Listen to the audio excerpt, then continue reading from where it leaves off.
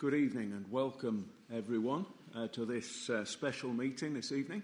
It's good to see you all. If you're a regular here, if we've seen you before, or if you're here for the very first time, then a warm welcome. We want to welcome our friend Dr. Peter Williams, who is principal of Tyndale House in Cambridge. He'll tell us more about that in a moment, but we're very privileged to have Peter with us this evening. And he's going to be speaking on this subject, Can We Trust the Gospels? He's written a book with that title, and he's going to be sharing something of that with us tonight. So it's just a very simple format. In a moment, I'm going to hand over to Peter. He'll come and speak. Once he's spoken, there'll be a Q&A, question and answer at the end, and then there'll be some refreshments and a bookstall and so on after that. But more about that later on. But we are delighted to have you here, Peter. Thank you for coming to spend this evening with us, and we look forward to all that you have to bring to us. Thank you. Well, good evening, everyone. It's really great to be with you. Isn't it interesting in the Gospels that the Pharisees were criticised for sitting on the front row, and since then no one's wanted to occupy it. It's great to be here. I just think after the years of 2020 and 2021 where there's so much lockdown, I just feel I want to cherish every single meeting where it's possible to get out and see people face to face. And this is a special moment that God has given us together, looking at the subject of Can We Trust the Gospel? So just to introduce myself a little bit, I'm 52, married to Catherine, got 2 kids, and I've been doing Bible research for quite a while, and I lead a centre called Tyndale House in Cambridge, tyndalehouse.com, which you can look up, or you can come over and see us. And we have Britain's largest library of the Bible, and 50 or so geeks there every day, geeking out on Bible research. So do come and experience that. We have coffee at 11 o'clock, and so you're really welcome. Just to tell you about how to stay in touch, this is a free magazine, which doesn't come out that often. Like your next issue will be in August, but you can sign up, tyndalehouse.com, and just go magazine or subscribe or something like that, and you can get this. We will post it to you. We'll post 10 copies to your house if you like. Or to your church, and you can use that. Also, there are online articles, and it's a bit like a National Geographic, written about the Bible by scholars, peer-reviewed by scholars, but also run through the grid of people who know how to communicate, which not every scholar does. So, looking at the subject, Can We Trust the Gospels? Bit of commercial, that's the magazine I'm trying to encourage you to subscribe to, but let's dive straight in with the subject. Why are the Gospels important? Because they tell you about Jesus Christ, and Jesus Christ is supremely important. About 2 billion people on the planet would identify themselves as followers of Jesus Christ in some way. And what is absolutely remarkable is that there are 4 biographies of Jesus Christ, and the most famous person alive at the time of Jesus' ministry was obviously the Roman Emperor. And the Roman Emperor also has 4 biographies of him. So how does someone who's brought up in Nazareth, which is a relatively obscure place in the Eastern Roman Empire, have as many biographies of him as the person in charge of the entire Roman Empire? That is an astounding thing. And we can look here at the writers, Matthew, Mark, Luke and John, for the 4 Gospels. And for the accounts of the emperor, Velleius Paterculus, that's a good name for your cat, Tacitus, Suetonius, and Cassius Dio. How many words did they write? Well, I've given you the words there, and there's a bit of a cheat here, because some of the ones of the Roman emperor are written in Latin, and the ones of Jesus are written in Greek. But more or less 1 word in Latin will count as 1 word in Greek. So this will roughly give you a sense of length. What you see is the 4 accounts of Jesus' life are actually longer than 3 of the 4 accounts of the life of the emperor. That's a pretty interesting thing, or as a whole. And then there's one of them that's an outlier, that's a lot longer. That's Tacitus's Annals. But in fact, that Annals are telling you what happened in the life and times of the emperor. They're not all a biography of the emperor. So taking this, you can see actually there's more about Jesus than there is about the Roman emperor. Now, there are some differences here. Because, of course, the Roman emperor gets his name on coins, and he gets his name on various inscriptions around the place saying he did this, he did that. But it's already astounding that we have this much about someone who comes from an obscure village in Galilee. That's just astounding. Now, let's look at when our earliest manuscripts come from, the earliest copies. With the Gospels, we have complete copies of all four Gospels in London from the 4th century. But if we go to places like Manchester and Oxford, for Matthew and John's Gospel, you can actually probably get bits back in the 2nd century. Not of the whole thing, but parts, fragments. And it's a bit like when you're an auditor. I think we've got at least one accountant here.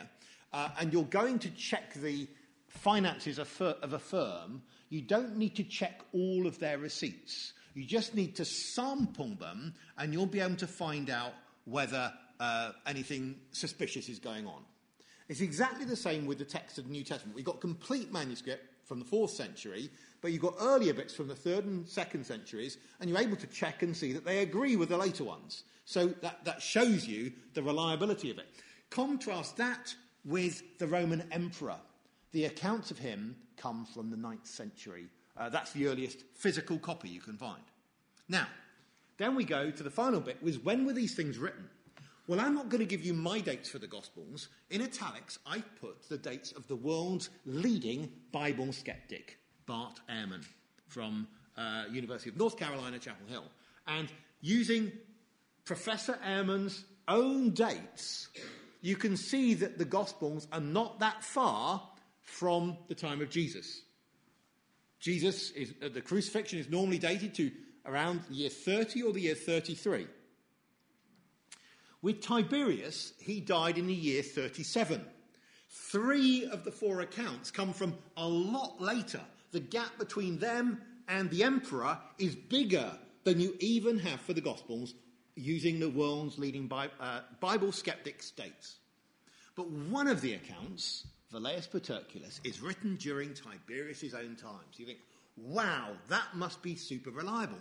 Actually, it's the least reliable. It completely disagrees with the other 3.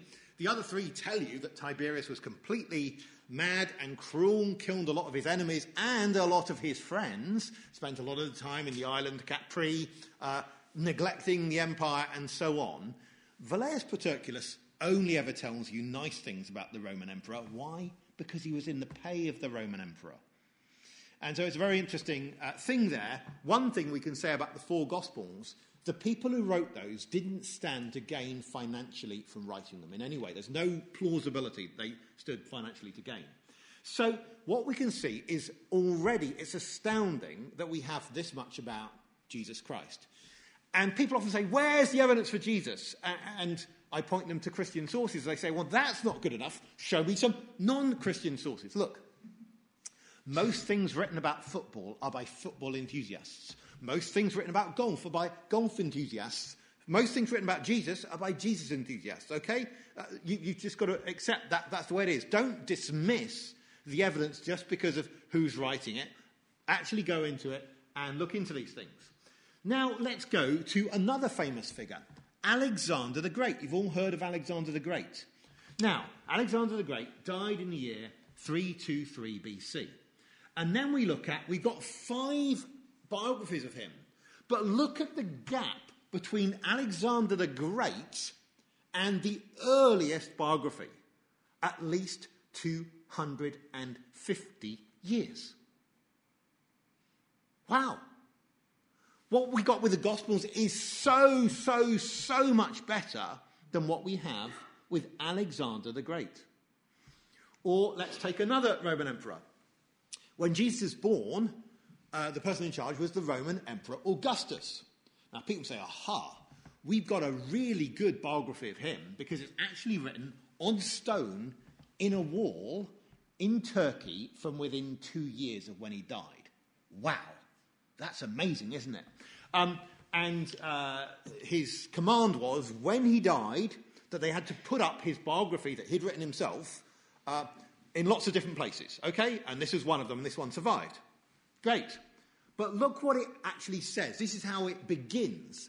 It says, below is a copy of the Acts of the deified Augustus, okay, so he's supposed to have become a god after he died, by which he placed the whole world under the sovereignty of the Roman people, and of the amounts that he expended.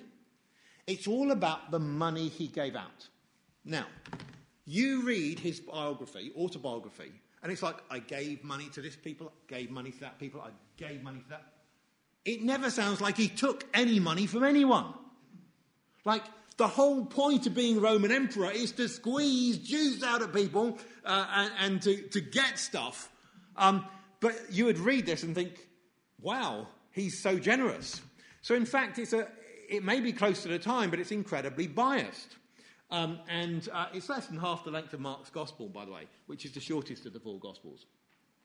Now, I do want to give you one non-Christian source, just for orientation. Maybe you're a non-Christian here tonight and you say, well, why should I trust the Christian sources?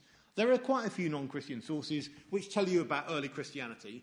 Here is one, which is by the Roman writer Tacitus, who wrote about the Great Fire in Rome. In the year 64, there was a big fire in Rome, and Nero blamed the Christians for starting it. And Tacitus writes that, in fact, Christians were named after Christus, that's just Latin for Christ. The founder of the name had undergone the death penalty in the reign of Tiberius, so that's between the year 14 and the year 37, right? By the sentence of the procurator Pontius Pilate. Now, Pontius Pilate was in charge of Judea from about the year 26 to the year 36. So already he is telling you, without looking at the New Testament, when Christ was put to death. Sometime between the year 26 and the year 36. And the pernicious superstition, he doesn't like Christianity at all, was checked for a moment, not only to break out once more, not merely in Judea, the home of the disease, but in the capital, that's Rome itself, where all things horrible and shameful in the world collect and become fashionable. Well, he didn't particularly like his own city of Rome, but what he confirmed is also where the disease of Christianity began. It all began in Judea. So he confirms who started it, where it happened, when it happened. Those sort of things are known. Now, what we can do when we get the four Gospels is we can actually test them. We can road test them for what knowledge do they have. Okay, they're quite close to the time. What knowledge do they have of the things associated with Jesus? And one of the tests you can do is simply geography. Let's give them a geography test. Let's see whether they know the names of the places that there are. Now, I would fail miserably a geography test from round here. Towns and villages, sorry, I'm not very good on directions anyway. I didn't spend much time looking at a map before I came. I just had this voice in the car telling me where to turn next. I would do a hopeless job. And yet, we've got the internet. We can find out all sorts of things nowadays. Back then, how would you get information if you wanted to make up a story about a place? If it was somewhere that you lived, you could write about it. But if it's someone you didn't live, how would you know? You couldn't go to a bookshop in Rome and read up about names of villages and towns in Judea and Galilee. There was just no bookshop that would sell that sort of stuff. So what you do is you look at this and you see all four Gospels mention lots of towns and villages. But they don't all mention the same ones. So we know they haven't all copied off each other, have they? They've all got independent knowledge. And it's not just that they know the names of the towns. They also know the shapes of the land. So Jerusalem is 750 metres above sea level. And so they keep on, whenever they don't just go to Jerusalem. It says they go up to Jerusalem. When they leave Jerusalem, they go down from Jerusalem. Jesus' famous story of the Good Samaritan says a man was going down from Jerusalem to Jericho. Jericho is the lowest city on the planet, and the road goes down. So he knows where there's a road. Those are two next-door cities. What I mean by this is there isn't a city between them, okay? And it knows which way the land goes, so it knows in detail about the road. It also knows that it's a road on which people often are robbed, and it even has a priest going down that road, and we know that priests often have to work in Jerusalem in the temple, and we have archaeological evidence that there were lots of priests living in Jericho. All of those things are exact pieces of information, and the Gospels are getting that time and time again right. Or when it talks about going from Nazareth or Cana down to Capernaum, again, it's using the right verbs. It's got the shape of the land. The Holy Land is a very hilly land. So when they're getting the right verbs, that's quite impressive. Again, it's easy if you live in the land and you're just truthfully reporting. But if you were making up a story and you didn't live in the land, how would you do that? You would have to interrogate someone and take really, really, really careful notes to make sure you got that stuff right all the time. And if you're going to admit that someone could do that, then they can get the story right. But let's look at a few more things. Here, you've got the bit from John chapter 4, where the man is asking Jesus to come down to heal his servant. Again, Jesus is high up, it gets the shape of the land right. Or here's a place where Jesus is reported as criticising a number of towns. He says, "Woe to you, Chorazin! Woe to you, Bethsaida!" Okay, one village, one town. For if the mighty works that have been done in you have been done in Tyre and Sidon, those are pagan cities, they would have repented long ago in sackcloth and ashes, but it will be more bearable in the judgment for Tyre and Sidon than for you. And you, Capernaum, will you be exalted to heaven? You shall be brought down to Hades. Now look at those three towns he criticises. Chorazin, Bethsaida, Capernaum, and look at them on a map. That's the top of the Sea of Galilee. The Sea of Galilee is only 4 to 5 miles across at its maximum. Those three places are really close. So it only makes sense for someone to be saying those things if they actually come from around that area. Now, what we're told in Matthew's Gospel and elsewhere is Jesus moved from Nazareth to Capernaum, which is at the top of the Sea of Galilee. We're going to come back to that. So when we see that those sort of things reported in the Gospels, time and time again, we're getting shown something that comes from a very specific place. We can, if you like, geolocate what's being said. The speaker needs to be in this place, not just somewhere random. Okay? And you can contrast that with fake Gospels. Now, every now and then, you get, particularly around Easter time, some magazine will come out with, "Ooh, someone's discovered another Gospel. What about this? Shouldn't we stick that into our Bible?" And so on. They're naturally usually not coming out with anything that's new.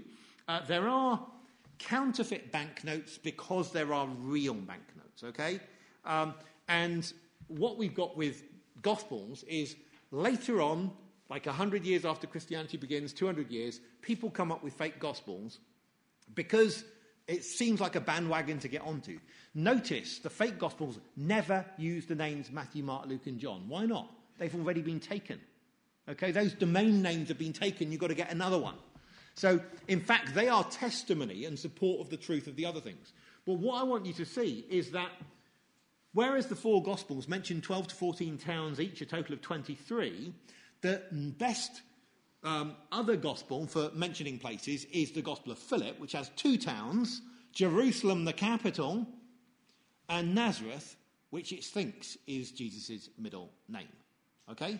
So, in terms of actual geographical knowledge, that's not very impressive, and the other ones do worse. What about where the Gospel writers could get their information from? Could they get them from any books? I've gone through all the possible books that we know about. Any books from around the time don't have enough. They don't mention all the places mentioned in the Gospels. Books from later, well, they're too late to be used.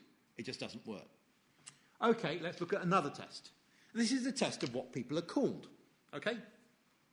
People have different names. You go to different countries and you find that names change over time. In fact, if you look at the UK, you'll find that names 100 years ago were different from names now. So more people will be called Kylie now than would be called that 100 years ago, and so on. What you find, or names come back sometimes. Some names feel old and then people start using them again, and so on. You know what it's like. Now, we can actually do samples of names because it's not just that you've got the names in the Gospels, you've got other names, like names that come up on bone boxes. When someone dies and they lay out their body for a year, body decomposes, they then put the bones into a box, and they might write the person's name on the box to say whose bones they are. Or you might get a historian like Josephus, and you can look at what does he call people, or what names are they used in the Dead Sea Scrolls. And what you find is this. Inside the Gospels, for Jewish men from the Holy Land, that the most common name is Simon. That's also the most common name outside the Gospels. So they've got the right top name. The second most popular name is Joseph. Oh, that's also the second most popular name outside the Gospels. That's really interesting. And you can see a little bit more because when you start gathering more information together, you start finding the statistics correlate. You take the top 9 men's names outside the Gospels, and inside the Gospels, they're within 1% of each other. The top woman's name outside the Gospels is Mary. The top woman's name inside the Gospels is Mary. It's a really interesting thing. And it's not just that people could say, oh, I'm going to make up a story and put Jewish names in, because Jewish names differ from country to country. Here are a load of Jewish names from Egypt. This is the ranking on the left of Jewish names in Egypt. They're different names. Do you know anyone called Ptolemaeus? No, because the Gospels weren't written about Jewish men in Egypt. If they had been, that would have been quite popular, because Ptolemy was ruler of Egypt at one stage. That became a popular name. Dositheus, Pappus, again, those names are nowhere today, whereas just about every name that you get in the Gospels is used by someone today. You see, there's a difference. Jews had different names in Rome. There are lots of Jews in Rome. Go to the catacombs, look at Jewish names, and you'll find a lot more Latin in the names there. So different names for Jews in different countries. You can't just say, I'm going to make up a story, put some Jewish names in, because you have to have names from that particular country. Now, have you ever read one of those magazines about what's the most popular baby name at the time? Yeah? You read those? Often when you read them, they're quite surprising. Because you think, I didn't know that was such a popular name. Because if you use your gut impression of what a popular name is, it will be wrong. So most of us might know, I don't know how many thousand people we know. Not that many. It's a small sample. And that means that we can come across a name that we think is really, really rare, and then the next week we come across another person with the same name. Or I thought, I was choosing rare names for my kids, and then turned out they weren't. Sometimes your impressions can be wrong on those sort of things. But what we find is the Gospels have got the right names in the right proportions. But there's a further thing. If you've got lots of people called Simon, then you call out Simon and loads of men turn their heads. That's no use. So you're going to have to distinguish one Simon from another. So you do like the equivalent of surnames. They didn't have surnames back then. But let's say Jesus has 12 disciples. 2 of them are called Simon. One's called Simon Peter. So he's got an extra bit added. Sometimes Simon Cephas, okay? The other one is called Simon the Zealot, or the Canaanite. Canaanite is another way of saying zealot. I know it doesn't sound like it, but it is, okay? It's not the same as Canaanite from the land of Canaan. It's a different word, okay? It's all in the spelling.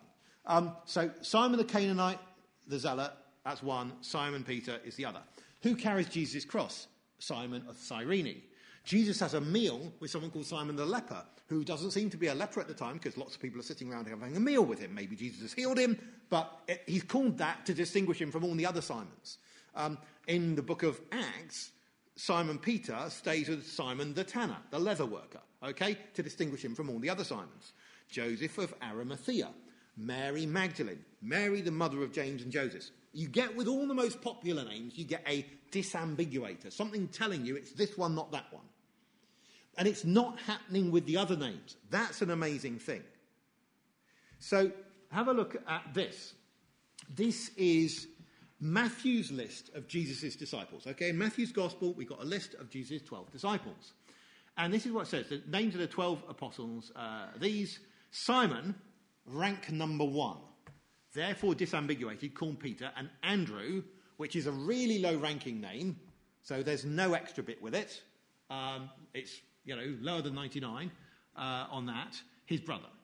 James, pretty high-ranking, 11th, so we're going to give the father's name, the son of Zebedee, and John, his brother. Now, John's high ranking, but he's explained as the brother. So you get who, therefore, John's father was. Philip, low ranking, 61st equal. Therefore, I don't need to add anything to the name. Okay? Bartholomew, 50th equal. The low ranking, add nothing to the name. Thomas, low ranking, so add nothing to the name. Matthew, high ranking, number 9, so I'm going to add something to the name, give you his job, the tax collector. James, high ranking, so I'm going to give you his dad's name, the son of Alphaeus. And Thaddeus, low ranking, so I don't need to add anything. Simon, high ranking, the Cananean. And Judas, high ranking, Iscariot. You see, there's a correlation between whether they've added something to the name and statistics we've only known about the popularity of the name for the last 20 years. And that's astounding, because that is telling you that list comes from that land. Mary was a popular name, but if you read the last chapter of Paul's letter to the Romans, Romans chapter 16, you'll see it simply says Mary and doesn't tell you anything about her, because Mary was not a common name in Rome. You see, you don't need to distinguish her from other Marys. So it all depends where you are. This is exactly the right way to speak for Jesus' land. Do any of you ever struggle to remember names? Yeah. Do you know there's a technical name for it? It's called nominal aphasia. Okay? You just say, I'm suffering from nominal aphasia at the moment. Acute nominal aphasia, if you like. I can't remember your name. But often you look around the room and you say, I can remember the last conversation I had with that person. I can remember where they come from, what their job is, all sorts of things about them, who they're related to. I just can't remember their name. Because names are really hard. They're actually a bit random. Like, how do you stick a name onto someone? It's really hard to remember that. That's why we might watch a film and remember the plot line of the film, but forget the names of the characters. Okay? All the time. Names are the hardest thing to remember. So think about it. If the Gospels have got correctly the thing that's the hardest bit to remember, isn't that every reason to think they can get everything else right? Who was with whom? That's easy. Stories are easy to remember. Names are hard to remember. Okay? But they're getting the names right. You go on holiday, you meet some people, they're interesting, you come back and tell your friends about them. You might not even bother telling your friends the names of the interesting people you met, because you know they're not going to remember them. So you simply tell them the story bit. So if we've got the right names on people, what's this telling us is it's not that we haven't got the gospel stories as they've been passed on through many different stages. If there'd been many different stages, you wouldn't get this reliability of name data. Now, I want to show you something a little bit more. Here is John the Baptist. This is from Matthew chapter 14. John was a popular name at the time. And I want you to notice the way the writer of the narrative speaks differently from the characters in the narrative. Okay? So, this is where it says, Herod says to his servants, referring to Jesus, he says, this is John the Baptist. He can't just say this is John, because his servants would have said, well, you've got quite a few Johns working on palace staff at the moment. What do you mean this is John? So he says, this is John the Baptist, right? Then the narrator says that he went and he arrested John, because he's told us which John we're talking about. We don't need to disambiguate. Then it says, John said, we know who that is. But then Herodias' daughter can't just say, give me the head of John. She might have got the head of the wrong John. So she says, give me the head of John the Baptist. And the next verse it says he sent and beheaded John. So you see what the writer's doing. It's telling you exactly the way people had to speak. That's really important. Reporting exactly people's words. It would be so easy to write this story and it makes sense to us. Give me John's head. We would have known. But it's actually reporting what Herodias' daughter said. But it also does this with Jesus.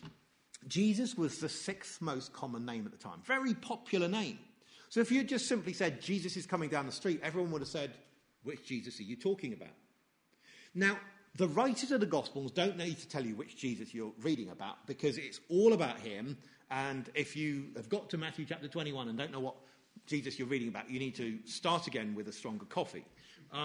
But what I want you to notice is the way Jesus was a really, really common name. And so the narrator can simply say they did just as Jesus told them. Matthew 21 verse 6. But then the crowds can't just say, oh, this is Jesus. They have to say something more. They say, this is the prophet Jesus from Nazareth in Galilee. But the next verse, it says, and Jesus went into the temple. So you can see it's distinguishing in the Gospels the way the actual people on the ground talk about Jesus from the way the Gospel writers talk to us about Jesus. You see? And that's really historically accurate. And they do this again and again. Here is the point in Matthew 26 when the Apostle Peter is denying Jesus. And what it says is, narrator says, Jesus said to him, okay? But then the servant girl comes up and says, oh, this man, Peter, you were with Jesus the Galilean. She has to explain which Jesus, because there could be quite a few Jesus working in Caiaphas' courtyard. Another girl, slightly more clued up, says, he was with Jesus of Nazareth. Then it says, Peter remembered the saying of Jesus. You see the way the people, the characters are speaking differently from the narrator. Okay? Let's look at that again. Pilate says to the crowds, whom do you want me to release for you, Barabbas or Jesus, who's called Christ? He has to explain which Jesus he's talking about. What shall I do with Jesus who's called Christ? Over the cross it will say, this is Jesus, King of the Jews. Even the angel will say to the women, I know you're looking for Jesus who was crucified. In other words, explaining which Jesus we're talking about. Or look at this in Mark's Gospel. Again, the demons call out, what do we have to do with you, Jesus of Nazareth? I absolutely love this one in Mark 10:47, because this is a case where it isn't in speech marks, it's actually the narrator speaking, but it's the narrator reporting what the blind man heard. Okay? Blind man heard that it was Jesus of Nazareth, and he began to call out, Son of David, Jesus. Not every Jesus is descended from David. So you've got two of them in this verse. One is it's telling you exactly what the guy was hearing. He heard Jesus of Nazareth is passing by. It's telling you what people were saying to him. Then it tells you what he said. Jesus, and I'm telling you which Jesus I'm talking about, Jesus, son of David, right? And then the servant girl to Peter, you were the Nazarene Jesus, or the angel to the women, you see Jesus of Nazareth. Again, it's in Luke. What demons, what do we have to do with you? Jesus, Jesus, Son of the Most High God. Jesus, teacher, have mercy on us. And again, that same thing with the blind man. But you might say there's one case where it doesn't give you anything extra. And that's when the thief on the cross turns to Jesus and says, Jesus, remember me. Well, of course, people on crosses don't waste words. And this is not a crowd setting. This is a one-to-one setting. So it's just simply, Jesus, remember me. But then Jesus is reported to encounter two people on the road to Emmaus, and they were talking about things, and he said, what's been going on? He said, well, what's been going on? And they say, well, haven't you heard the things concerning Jesus of Nazareth? They can't just say the things concerning Jesus. So every time they're getting this right. And then here we have finally John's Gospel. And exactly the same pattern every time. Here's chapter 1, chapter 6. Chapter 9 is an interesting one, because it's giving you a man who's born blind, who's healed, who at this point in the chapter is only half able to identify Jesus.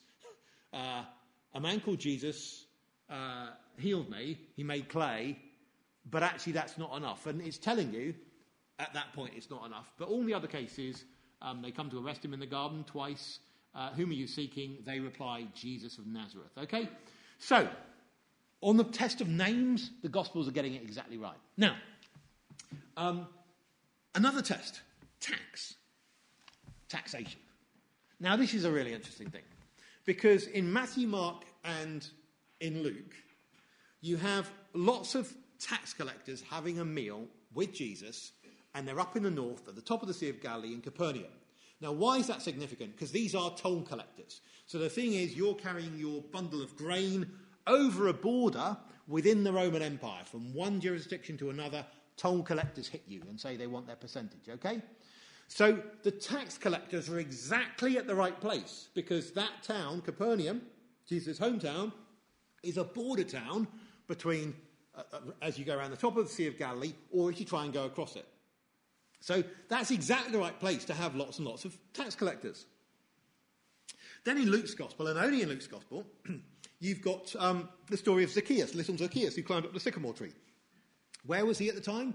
He was in Jericho, right down south, opposite Jerusalem. But again, it's a border town. He's a chief tax collector. You have a chief tax collector when there are lots of other tax collectors around. Again, if you're coming east to west, you have to go past Jericho to get up to Jerusalem, and that's where they hit you with the toll. So, again, it's really local knowledge. It's exactly right. They even get the plants right. Now, if you are making up stories, it's really hard to get everything right. I mean, people criticise Dan Brown for all sorts of things. One of them is, just in his Da Vinci Code, getting the geography of Paris wrong. And say, like, no, if you're making up stories, it's so difficult to get all those things right.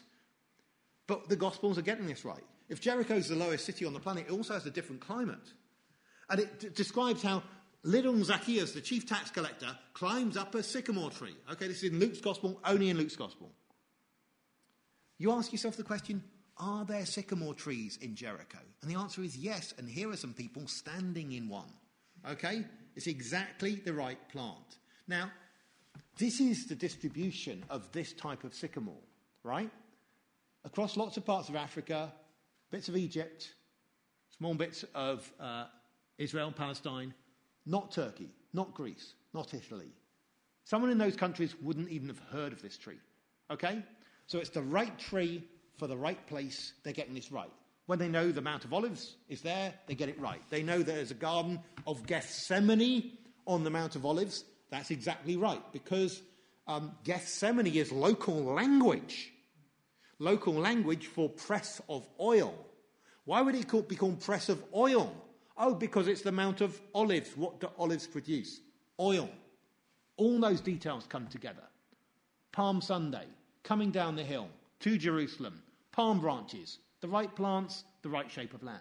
You see, the Gospels are doing this again and again. Just open up your Bibles and you will find on page after page really specific, clever familiarity. And that's an impressive thing. And as a bottom line tells you you've got to take the Gospels seriously. Does that prove the miracles? No, it doesn't.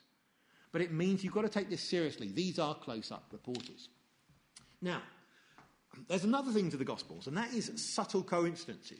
You sometimes find that what one Gospel writer tells you fits subtly with what another Gospel writer tells you. Let me give you this example. In Matthew's Gospel and some of the other Gospels, it reports that Jesus prays in the Garden of Gethsemane. Before he dies, he prays to his Father, to God, and says, Father, if it's possible, let this cup pass from me. Nevertheless, not as I will, but as you will. Okay? He's referring to what he's about to undergo, the suffering on the cross, as a cup. That's a very unusual way of speaking, isn't it? Or we can say it comes from Jeremiah 25 or something like that, but it's an unusual way of speaking. Now, John's Gospel doesn't tell you about that prayer, okay? But in John's Gospel, people come along to arrest Jesus, and Peter draws out his sword and says, aha, I've got a great plan, I'm going to fight these guys.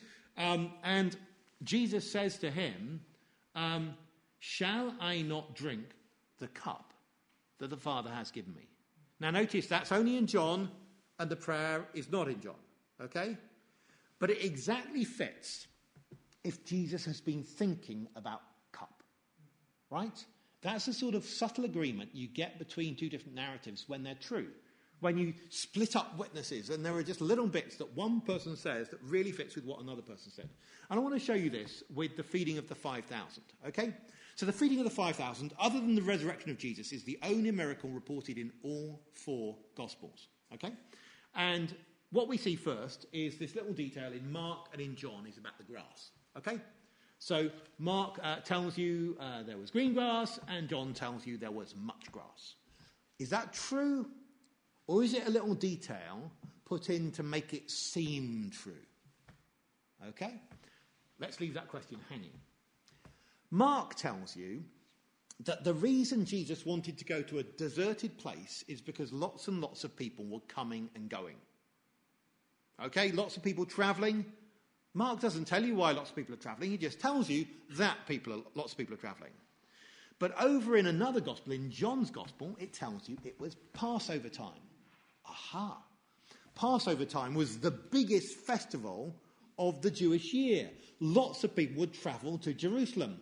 It makes a lot of sense that lots of people would be travelling at that time. So what you've got is a subtle agreement between Mark and John. They confirm each other. They fit together into an overall picture. Then it tells you in John's gospel that Jesus turns to one of his disciples called Philip and asks him where they should get bread from to feed all these people.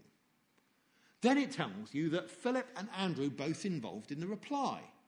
Why those two disciples? Well, let's plug in some information from Luke's gospel and we find out the feeding took place near Bethsaida. Go back to the beginning of John's gospel, you find out that Philip and Andrew are from Bethsaida. Now I get it. Jesus has turned to a man with local knowledge and asked him where to get bread from. And he and another guy with local knowledge reply. But if I just read through John's gospel on its own, I don't see any of that. If I plug in the information from Luke, suddenly I get a bigger picture. I get to see this really fits. Even the little detail in John's gospel that the boy who brought along the bread had barley loaves exactly fits with when you've got Passover time, because that's when you've just had the barley harvest. But okay, what about the grass? Would the grass have been green? Would there have been a lot of grass? Why don't we get a rain chart from a nearby town and plug in when Passover would be? Passover happens around April. So you can see that you've had 5 of the greatest months of precipitation, of rainfall, leading up to this. So would the grass have been green? The answer is you bet. So all of these details fit together. Does that prove the miracle? No, of course not. But a lot of people like to explain away miracles like this. They say that one person told another person told another person told another person, and it all got exaggerated. That's how you got the miracle stories. I'm sorry, that won't work. Because what you need for that is you need selective corruption of information. You need something that's going to corrupt the big main bit of the story, the miracle, while leaving all of the peripheral, less important details untouched. You can't do that. When people get stories wrong, it's the little stuff that often is the first to go and the big stuff that's the last to go. So you don't have a mechanism for getting this sort of story through one person exaggerating to another person to another person. You see? Can't prove the miracle, but I can show this. That the methods people use to explain the miracles away won't do. Now, what can we say together? When we look at the Gospels and we run lots and lots of tests, they all fit. They really fit. But there's even more, and this is the amazing thing about the Gospels. They are about Jesus Christ. And Jesus Christ is the most remarkable figure you couldn't make up. There was a great poet in England a long time ago, John Milton, and he made up these 2 poems, one called Paradise Lost and one Paradise Restored. And they're really trying to tell the story of the Bible in his own poetic way. Isn't it interesting that Jesus' life fits within the story of the Bible? If you go to a synagogue near here and you ask the Jews there, what are your holy books? What's your first holy book? They're going to say, well, it's Genesis. Okay. How does the story of Genesis begin? Well, one of the first scenes you're going to get in the book of Genesis, down at the synagogue, just as here, is a story of 2 humans at a tree taking what they shouldn't. And as a result, death coming into the world. Okay? And that's like a beginning of a story. Okay? If that's the beginning of a story, don't you sort of need the story to end somewhere? How are you going to end that story? What you get in the Gospels is the climactic scene in the Gospels is this figure innocently dying on a cross. And a cross is a tree. Don't think they smoothed down the wood to be like this pulpit. The cross is a tree. Okay? That's the central scene. Someone dying on a tree bringing life. Now, how can you have such a good storyline when we know that there was no overarching human to make that happen? Because there was the bits of Genesis that we have in our Bibles and they have in the synagogues were not made up by Christians. Go to the synagogue and ask the Jews, have Christians changed your Bibles? They say, no way, that's our Bible, right? And yet together they make an amazing storyline that focuses around Jesus and how it's not just that, but he came back to life again and is reported to have been seen by people morning and evening, indoors, outdoors, by prior appointment, without prior appointment, groups of men, groups of women, standing, sitting, walking, talking, all in the town, in the countryside, Judea, Galilee, all sorts of different ways.